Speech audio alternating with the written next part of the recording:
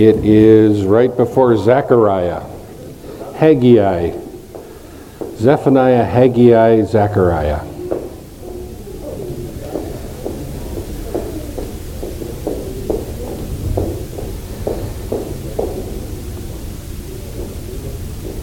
Largely due to the generosity of some folks in the church here, I had the immense privilege of being able to go on a sovereign tour of the UK, and we were looking at a lot of the notable sites in the United Kingdom of the Reformation. So we were looking at the progression of the Reformation in the UK, and you folks and others sent me on a trip, and that was kind of a highlight for Kelly and I to be able to go to. We spent a week or a little better with Steve Lawson and Sinclair Ferguson, and in that particular trip, among other things that were much more notable, I developed an appreciation for a Scottish dish that is called haggis. How many of you have ever tasted haggis? How many of you have it on a regular basis? Yeah, none. If you don't know what haggis is, look it up sometime and you probably decide you'll never have it again. Anyway, this is not haggis, this is Haggai. They're close. But Haggai, just so we have a little bit of the background of it, is a book that takes place over the period of 4 months. And it is the second shortest book in the Old Testament. The only one being shorter being Obadiah. So we're going to study it today. We're going to, as on times when Paul is absent, we're going to start this as a bit of a series. So I want us to become more acquainted with Haggai. Before we do, let's look to our Lord in a word of prayer. Heavenly Father, thank you again, Lord, for your word that is ever fresh. Thank you, Lord, for your word that can be written hundreds of years ago and yet has the ability to poke us, to instruct us, correct us all these years later. And so, Lord, I would pray that your word would have its perfect work in our hearts. I would pray, Lord, that our hearts, our minds would be susceptible and teachable to your word. And Lord, I would pray that you would greatly assist me so that how I teach here is helpful. And so, Lord, we commit our time afresh into your hands in Jesus' name. Amen. Companion books to this would be, for example, the book of Ezra. The book of Ezra is a book that was written as the Israelites were being released from the Babylonian captivity, the 70 years in Babylon, and they were coming back to Jerusalem after being absent for 70 years.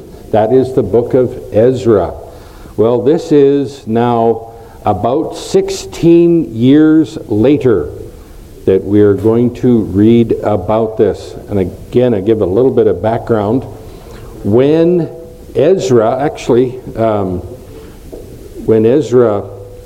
if you want to maybe turn there for a minute, you can keep your finger in Habakkuk now that you've found it. But if we go to Ezra,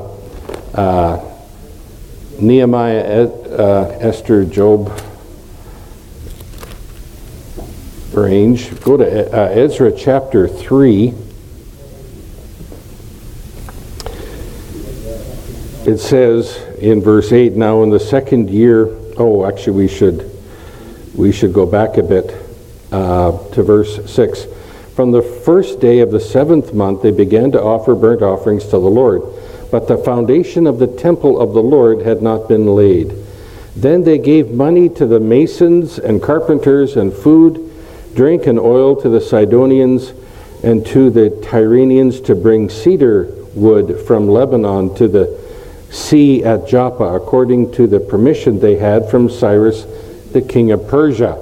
So written into that is the idea that Cyrus, the king of Persia, had given official, not just official permission, but also given some funding for them to buy the wood and buy the materials to rebuild their temple. This is pretty important because under the Mosaic law, you need a functioning temple. You need a functioning priesthood. You need all of those things in order to conduct yourself under the Mosaic law. So a temple is absolutely central. You couldn't do blood sacrifices and all of the things that are required in the Mosaic law in any other place other than in Jerusalem. They had been doing it for a while on the high places, and the Lord was highly critical of that and viewed that as a species of idolatry. So he says there's only one place that I'm going to allow that, and that was in Jerusalem. Anyway, so the Cyrus, the king of Persia, understanding that, had given them money to go buy supplies. Verse 8, now in the second year of their coming to the house of God at Jerusalem, in the second month, Zerubbabel the son of Shealtiel and Jeshua the son of Zodak and the rest of their brothers and the priests of the Levites and all who came from the captivity to Jerusalem began the work and appointed the Levites from 20 years and older to oversee the work of the house of the Lord. Then Jeshua with his sons and his brothers stood united with Kadmiel and his sons and sons of Judah and the sons of Henadad with their sons and brothers, the Levites, to oversee the workmen in the temple of God. Now when the builders had laid the foundation of the temple of the Lord, the priests stood in their apparel with trumpets, and the Levites, the sons of Asaph, with cymbals to praise the Lord according to the directions of King David of Israel. They sang, praising and giving thanks to the Lord, saying, He is good, for His loving kindness is upon Israel forever. And all the people shouted with a great shout when they praised the Lord, because the foundation of the house of the Lord was laid. So that's the background. But this is 16 years later. In the meantime, there was tremendous opposition by some of the surrounding nations. In fact, the very people that are providing them opposition even today. Same thing. And there were terrorist attacks, and they were being misrepresented at the headquarters and so forth. And so the work got stopped. And the work kind of ground to a halt, having bought the materials, all the wood, the very fancy, fragrant wood, and laid the foundation, and the work kind of ground to a halt. That's the background of when we start looking at the book of Haggai. In the second year, I'm in Haggai chapter 1, verse 1. In the second year of Darius the king, on the first day of the 6th month, the word of the Lord came by the prophet Haggai to Zerubbabel, the son of Shealtiel, governor of Judah, and to Joshua, the son of Jehozadak, the high priest, saying, Thus saith the Lord of hosts, This people says, The time has not come, even the time for the house of the Lord to be rebuilt.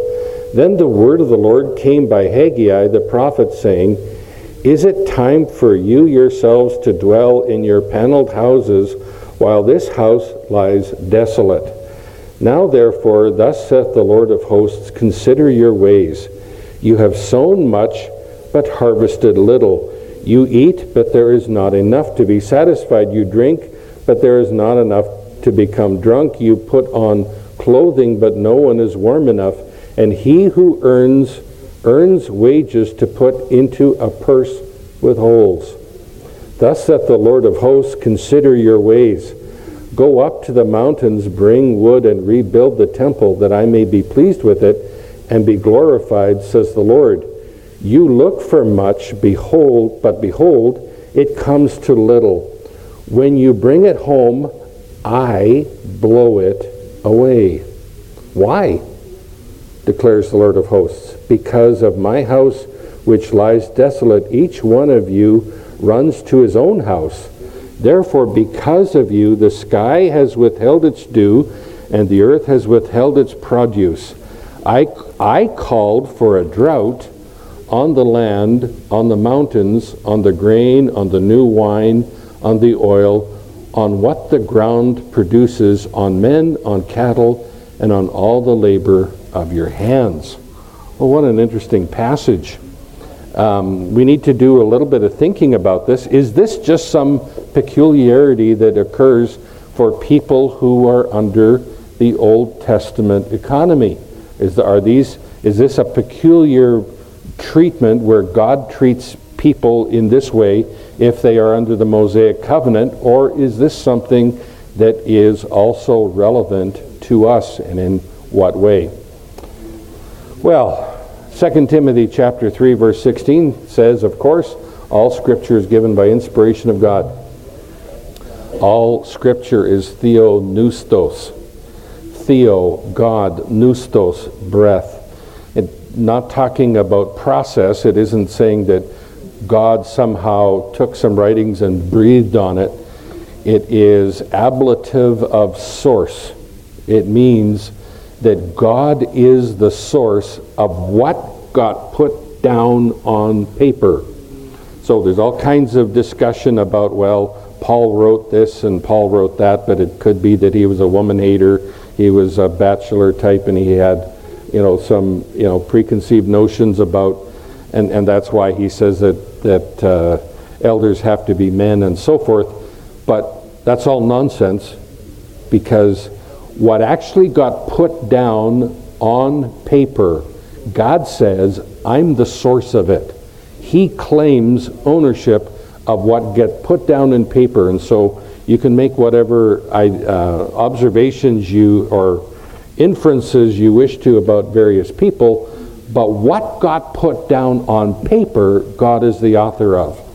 And that's something we have to keep on reminding ourselves of. While I am doing even our series through the book of Luke, frequently in most of the commentaries that are out there, there are people speculating, well, why did Luke write this? Well, why did Luke write that? What was the source of how he wrote and his authority behind it? And we have to keep on going back to what Scripture says. Why did Luke write this or that? Is it because he was following some mysterious document called Q? No. He wrote it because he was a prophet of the Lord. He was writing Scripture, and God was overseeing, superintending exactly what was put down on paper, even down to verb tenses and the spelling. It is a tremendously accurate reproduction. So, all Scripture is that, theopneustos, and then it is profitable. It's profitable for correction, instruction, training in righteousness, that the man of God may be fully fitted out unto all good works. So if we believe this, and I trust we do, then there's surely a group of messages that the churches that I have hung out at have largely neglected, and the churches have been the poorer for it. There are some really bizarre stories in the Old Testament, stories of giant soldiers with 6 fingers per hand, and men like Samson who smote the Philistines hip and thigh. I love that. 1 Corinthians chapter 10, Paul twice said that these things happened for our example. The story of serpents, the ground opening up, and Levites slaying the idolaters were written as examples of the destruction of and God's indignation of covetousness, to look on other gods as a means of provision when God the Father deliberately does not supply. But there is a group of books that are very often new ground for most, and that is the group of books that in the Word of God called the minor prophets. There's a whole, they are whole books of the Bible that provide teaching that according to 1 Timothy chapter 3 is not only profitable but needed, yet many of us have rarely cracked open the book. Let's take an example, Haggai, that we've started with. Can anyone remember one teaching that is derived from the book? If I handed out a paper and I'd say, here is one of the central points that came out of Haggai, what would you write down? Well, I have to say I'm largely to blame for that because I'm supposed to be a teacher, and that's what I'm trying to address right now. I've never preached many messages from this book. We just kind of dove into it a little bit at the beginning part of Luke, but I've never really taught the way through, and it's appropriate to do that. Few here have one memory verse from the book that they'd say, oh, I've got a memory verse from Haggai. Or very few, I think, would probably tell the general gist of the book. So I'm going to do a mini-series on this mighty book. So, timeline for the book is given in verse 1 of chapter 1. This took place on, now to convert it to our calendar, August the 29th of BC 520. BC, so 4 months ago plus 2,544 years. This is the time of the writings of both Zechariah and Confucius, just so you have a bit of a connection. The book is written by a chap by the name of Haggai, which means my feast. Haggai, my feast, which is interesting because it is so close to haggis, but nevertheless. The name, when given to an individual, a person, generally means the festive or the festal one. This is like our present situation where parents name their children Noel. In the oil field, I happened to work with 2 Noels, one on an oil rig up in the Beaufort Sea, and one was a cat skinner I used to hire every chance I got. But both of them thought that their birthdays were a ripoff. They were called Noel because, of course, they were born on Christmas Day. And so they said, Christmas is fun, but we get ripped off. We get Christmas gifts, but we never get any birthday gifts. Anyway, Noel, they were born on Christmas Day. Haggai, he was born either on probably either Pentecost or on the Passover. Okay, so he didn't get very many birthday gifts. Apart from this, virtually nothing is known about him personally. So the book, as we're looking at it, is a collection of 5 messages, and they are short ones. Prophets apparently are allowed to be short. They're allowed to be concise, while preachers are required to be detailed, exhaustive, and lengthy. You're saying, where in the Word of God does it say that preachers are supposed to be long? Well, that is in Haggai chapter 3, verse 7. That's what I would use for my defense for the idea that pastors need to speak a long time. I don't even see any smiles out there. Okay. Well, I'm going to read this first message, and then we're going to discuss the background of the message, what the message meant to the hearers, and what principles we can extrapolate for new believers.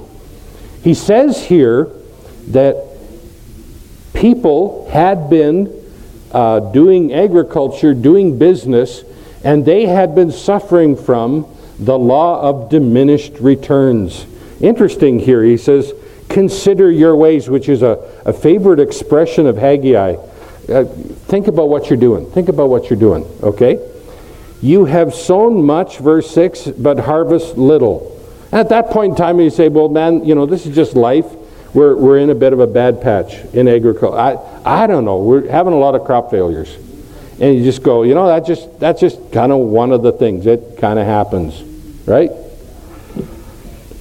But harvest little. You eat, but there's not enough to be satisfied. It's like, does this sound a little bit familiar? It's like, man, there's just not enough to go around. And we point to all kinds of temporal things. We say there's inflation, we say cost of living, and we say, the wages have not adjusted, so forth. But they were exactly in that particular situation. You drink, but there's not enough to become drunk, and the idea there is not inebriated, but satiated, where you go, oh, okay, now I don't need another glass full of that. You put on clothing, but no one is warm enough. It's like, man, we don't have sufficient clothing. And he who earns, here's really picturesque, earns wages to put into a purse with holes. Have you ever experienced that? Where it seems like there's a lot should be coming in, and you look around and you go, what happened to that? Boy, we noticed that, and to our shame or whatever, when we were working in Fort McMurray. There was a time I was working in Fort McMurray as a consultant. We were doing a big project. I was making slightly over $1,000 a day. And we tried to have it so that it wasn't affecting our standard of living. We wanted to keep our standard of living the same as when we had just come from the pastorate. So we wanted to make sure we were able to be generous. But we were finding, man, all of this money's coming in, and it was the quintessential thing that they talk about in being in Fort McMurray. It's like trying to take a drink out of a fire hydrant.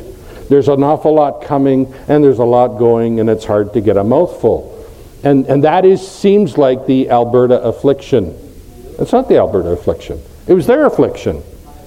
It is the affliction of farmers in Saskatchewan. It is the affliction of loggers in BC. It is the affliction of everywhere. And you go, why? Specifically, why do believers have that going on? And here the scriptures are going to be telling us something. And I don't think this is just something that happens to believers under the Mosaic law. He says, consider your ways, verse 7.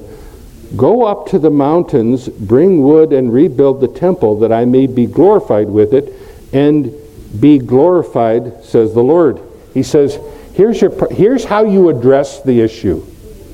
Build the temple. And you go, well, no, you haven't been listening. We don't have enough to get by. We don't have any excess. So the idea of, as I say, this is not the time to be trying to build because we're just struggling. We're just barely making it. This is not the time. And the Lord says, quite the contrary. Go out even into the hills, grab some wood, and get building. Well, what's going on here? There's something kind of interesting here.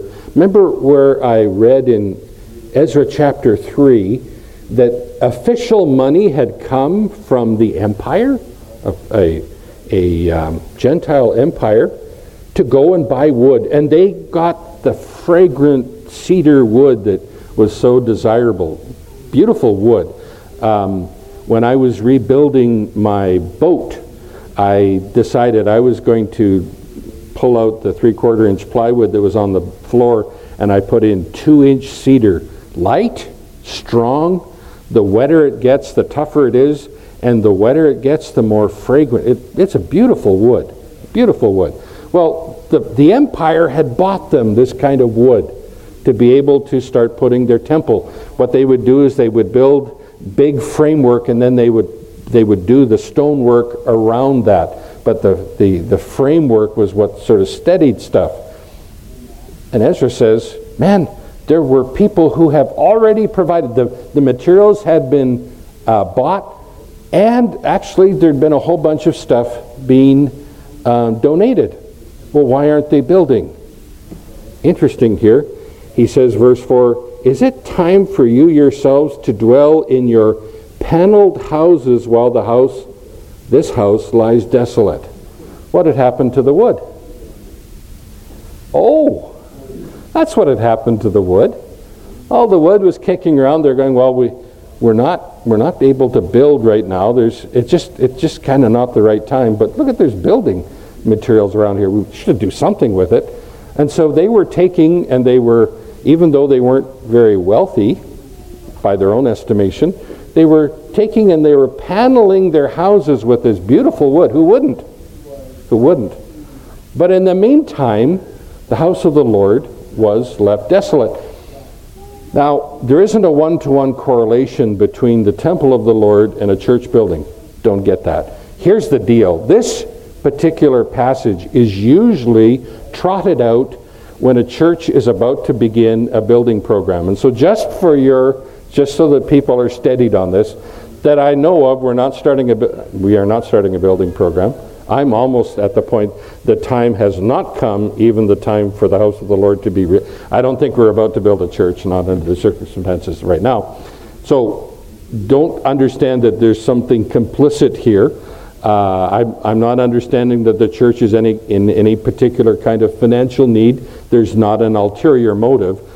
We're studying the passage to study the passage, okay? But we're studying the passage more for the personal application where believers today could be going, I got this weird thing happening.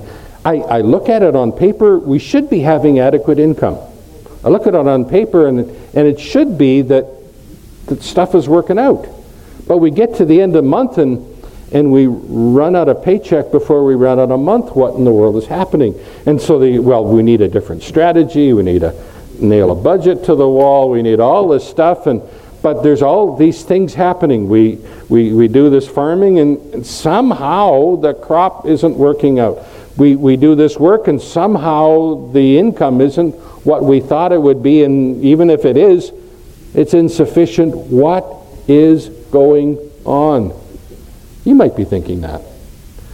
Well, here God gives the solution to that. He says, you look for much, verse 9, but behold, it comes to little. Why? But behold, it comes to little when you bring it home. And look at that phrase. I blow it away. Who's speaking? Hezekiah? Hezekiah's running around and trashing their checking account? No. God. You're going, well, wait a minute. All these people are in a position where they're kind of struggling. They're just kind of barely making it. And here it is that in the midst of this, they're having all of these troubles. They're never quite having enough. They're never quite making it. They're never quite meeting their needs. Why? Because God says, I blow it away. He's doing something deliberately. Why? Declares the Lord of hosts. Because of my house which lies desolate, while each of you runs to his own house. In other words, priorities. Priorities. You're going, but surely that has nothing to do with our standard of living, our financial circumstance, with what's happening in our world, what's happening in our checking account. No. God says, I do this thing where people have a way bigger priority on building their own empire than building the kingdom of God. I do this for people who are far more interested in forwarding their own interests than seeking first the kingdom of God. What he does deliberately, and I would say very consistently, is these people who are working hard, laboring to become rich. By the way, what does that mean? Rich meant that basically that I'm no longer dependent. And the idea is I'm no longer dependent on, we want to have financial independence. Independence from what? Well, we'd say, independence from the idea that I'm living paycheck to paycheck. Independence meaning that I'm not dependent every month, every day. Give us this day our daily bread. We don't like that. I mean, we read about that. We read about missionaries and we go, yeah, no, that's the right way for them to live. Missionaries need to live by faith, and everyone talks about that's a great idea. Nobody likes to live by faith. Everybody likes to live by faith if they've got about 5,000 squirreled away as some sort of reserve fund and their deep freeze is full. People love living by faith that way. When you really are dependent and you are saying, give us this day our daily bread, nobody really likes to live that way. Anyway, here was a situation where people were far more keyed in on what's good for me, what's good for my financial situation, and they were completely neglecting the building of the temple of God. And you go, okay, so what's the significance of that? First of all, it's this. You can't conduct biblical Judaism under the Mosaic law without a temple. You need a functioning temple in order for the nation to come together, in order for them to be the Day of Atonement, for them to have the Passover, for them to be having the daily sacrifices and so forth. You need a functioning temple. What had happened is they laid the foundation. They got started, they got stopped, and they just sort of, we'll just leave it at that. We all know that, right? We've seen that. Some of you have experienced that where maybe you started building a house or saw somebody started to build a house and the weather started creeping up on them, and so they moved in and they kind of moved into a half-finished house, and they kind of got comfortable with it that way. And they kind of lost their zip for finishing that and making it happen, and they just kind of got acclimatized to, yeah, stuff's not working. That's the way it is. But you can't do that and be obedient to the Lord under the Mosaic law and not have a functioning temple. There needed to be a priority of people following the Lord in obedience in a temple. And they were, it wasn't that there was a lack of resources. Resources were there. The issue was priority. And because the priorities were wrong, God says here, you gather stuff, I blow it away. Therefore, verse 10, because of you, not because, that's just the way it is, it's bad economy, we're in a bad stretch of, some bad years. Because of you, the sky has withheld its dew.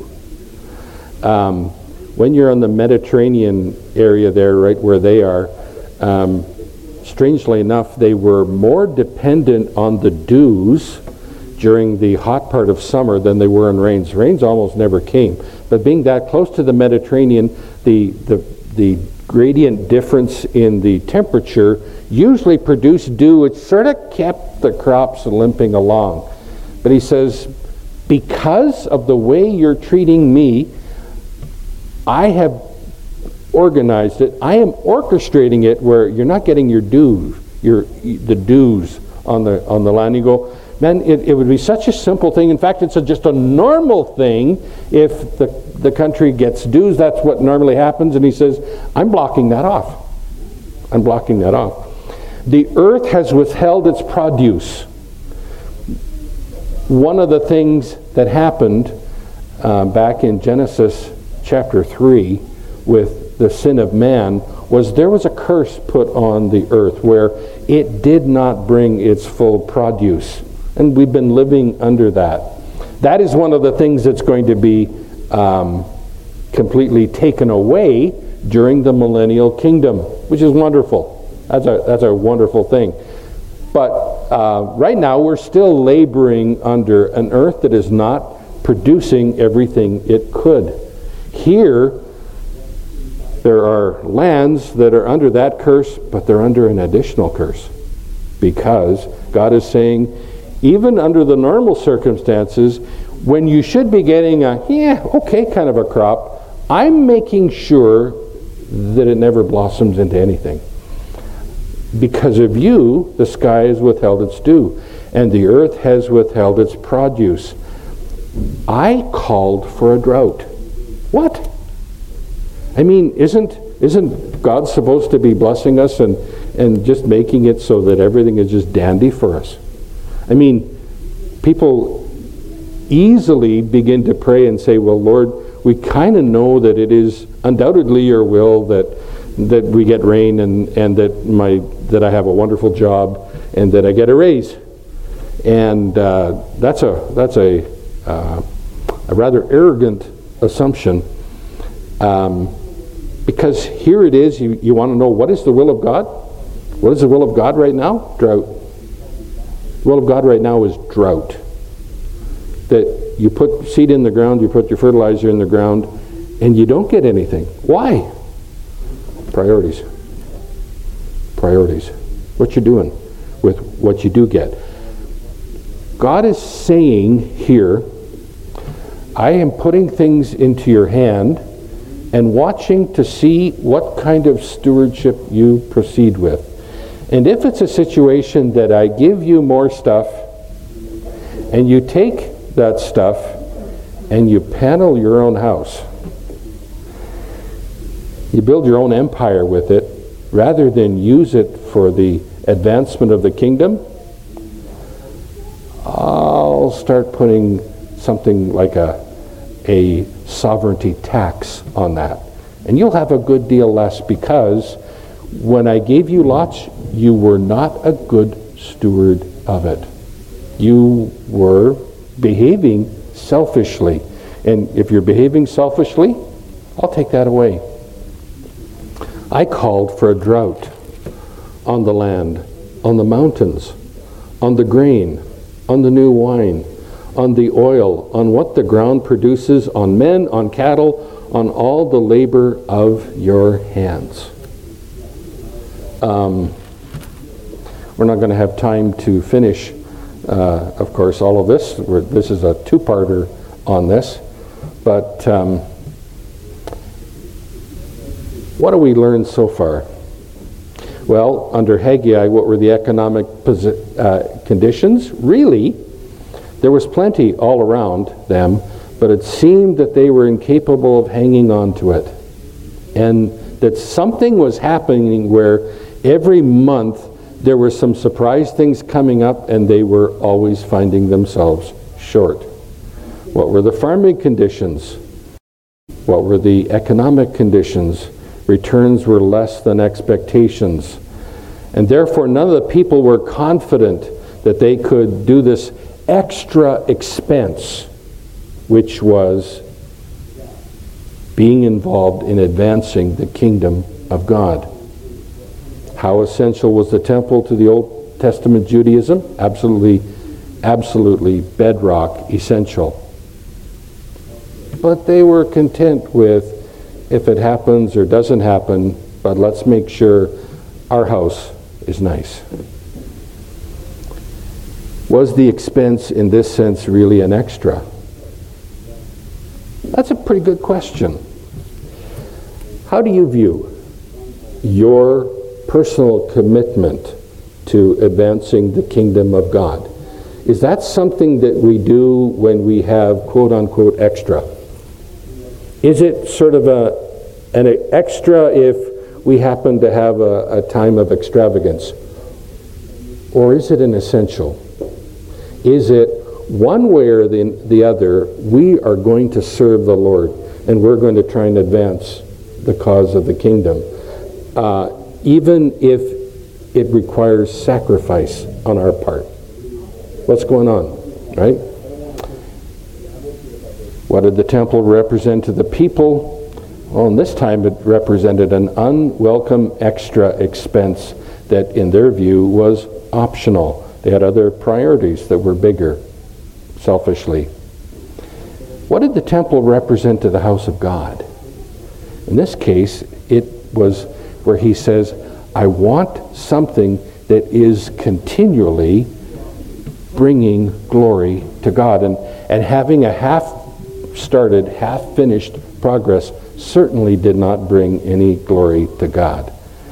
And getting now to more personal, why were the crops and income poor or insufficient?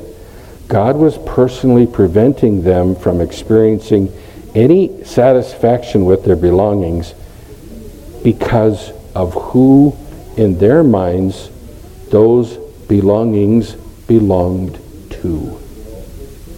If you ask them a basic question, the stuff, the stuff that's in your world, who does it belong to? You or God? Apparently these people at this point in time would say, well, no, it's my stuff. I mean, obviously it's my stuff, and if I have a little extra stuff, I'll, maybe try and do something for the kingdom of God. And what we're seeing in this era, wrong. What actually we see in the era before the Mosaic Law, the next lesson, even in the time of Abraham, even in the time before that, perhaps, of Job, has never been the case. It has always been the case where believers who are generally have their hearts moved, who have been born from above, naturally, innately say, do you know something? There is an enormous emphasis, there's an enormous priority. One way or another, even if it costs us some of the frills in our life, we're going to do something for the kingdom of God. People like that, well, we're going to find out when we get together next time. People like that, there is something that goes on, and I'm going to be taking it from the New Testament. One of the things that goes on is people who are faithful with what little they have, even if they think they haven't got enough, but they're intent on building the kingdom of God.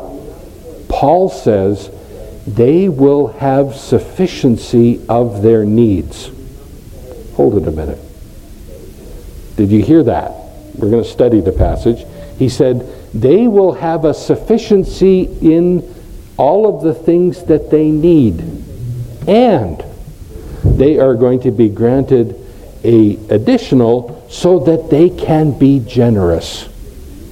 So that is something that has happened before the Mosaic Law, during the Mosaic Law, and even under the age that we're in today.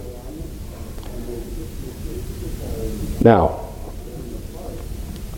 going back just a little bit so that we have maybe a full-flowered understanding of this. Why is it that there are times where we feel like, man, the income is insufficient, we're just not getting enough? Well, we have to say one of the possible reasons is we can experience want because we're lazy. That can be. That can be in the body of Christ. It can be that the fact that I'm not having everything and my needs met because really it's a situation of a lack of obedience. As a believer, you're commanded, work hard. As a believer, you're commanded, work hard, generate a surplus and give it away. That's what we're commanded to do. So in some cases, it's a lack of obedience. In some case, it's a lack of faith. If I work really hard, I'll be wore out and my body will wear out too soon. That's a lack of faith, right? Your Lord is able to keep your body in the game. Your Lord is able to keep you and your strength for the next day, right? So if we start going, oh boy, I don't want to work too hard because I might wear myself out too quick. That's talk like you are proceeding as an atheist in your background, like there is no God. If God is calling you to do something, even if it is a job, even if it is where you're going to work and making a living, if God is calling you to do that, He'll provide the strength for that. So sometimes people don't have enough because they're being lazy. But one of the things we're going to find out as we go through this passage is one of the reasons why sometimes people don't have enough and they're experiencing, it feels like we're taking the income and we're putting it into a purse with holes. It just kind of leaks out on us. One of the reasons why that could be a lack of generosity with building the kingdom of God. We'll talk about that more the next time we get a chance to revisit this. But in the meantime, Haggai, building for yourselves purses with holes. Heavenly Father, thank you for this passage. Thank you, Lord, for this making us alert to the idea that we can be far more interested and invested in building our own empire and our own kingdom than diverting our time, than diverting our resources, than diverting our strength to the kingdom of God. Help us, Lord, to be those who get up in the morning, die to self, die to our own self-empire, and we say, your kingdom come, your will be done on earth first. You are the master, I'm the slave. What can I do for you and your kingdom today? Help us to be those people who are day by day practicing the idea that we believe Jesus is Lord. And we ask these things to your glory in the name of our Lord and Savior Jesus Christ. Amen. God bless. We're dismissed to collect up your children from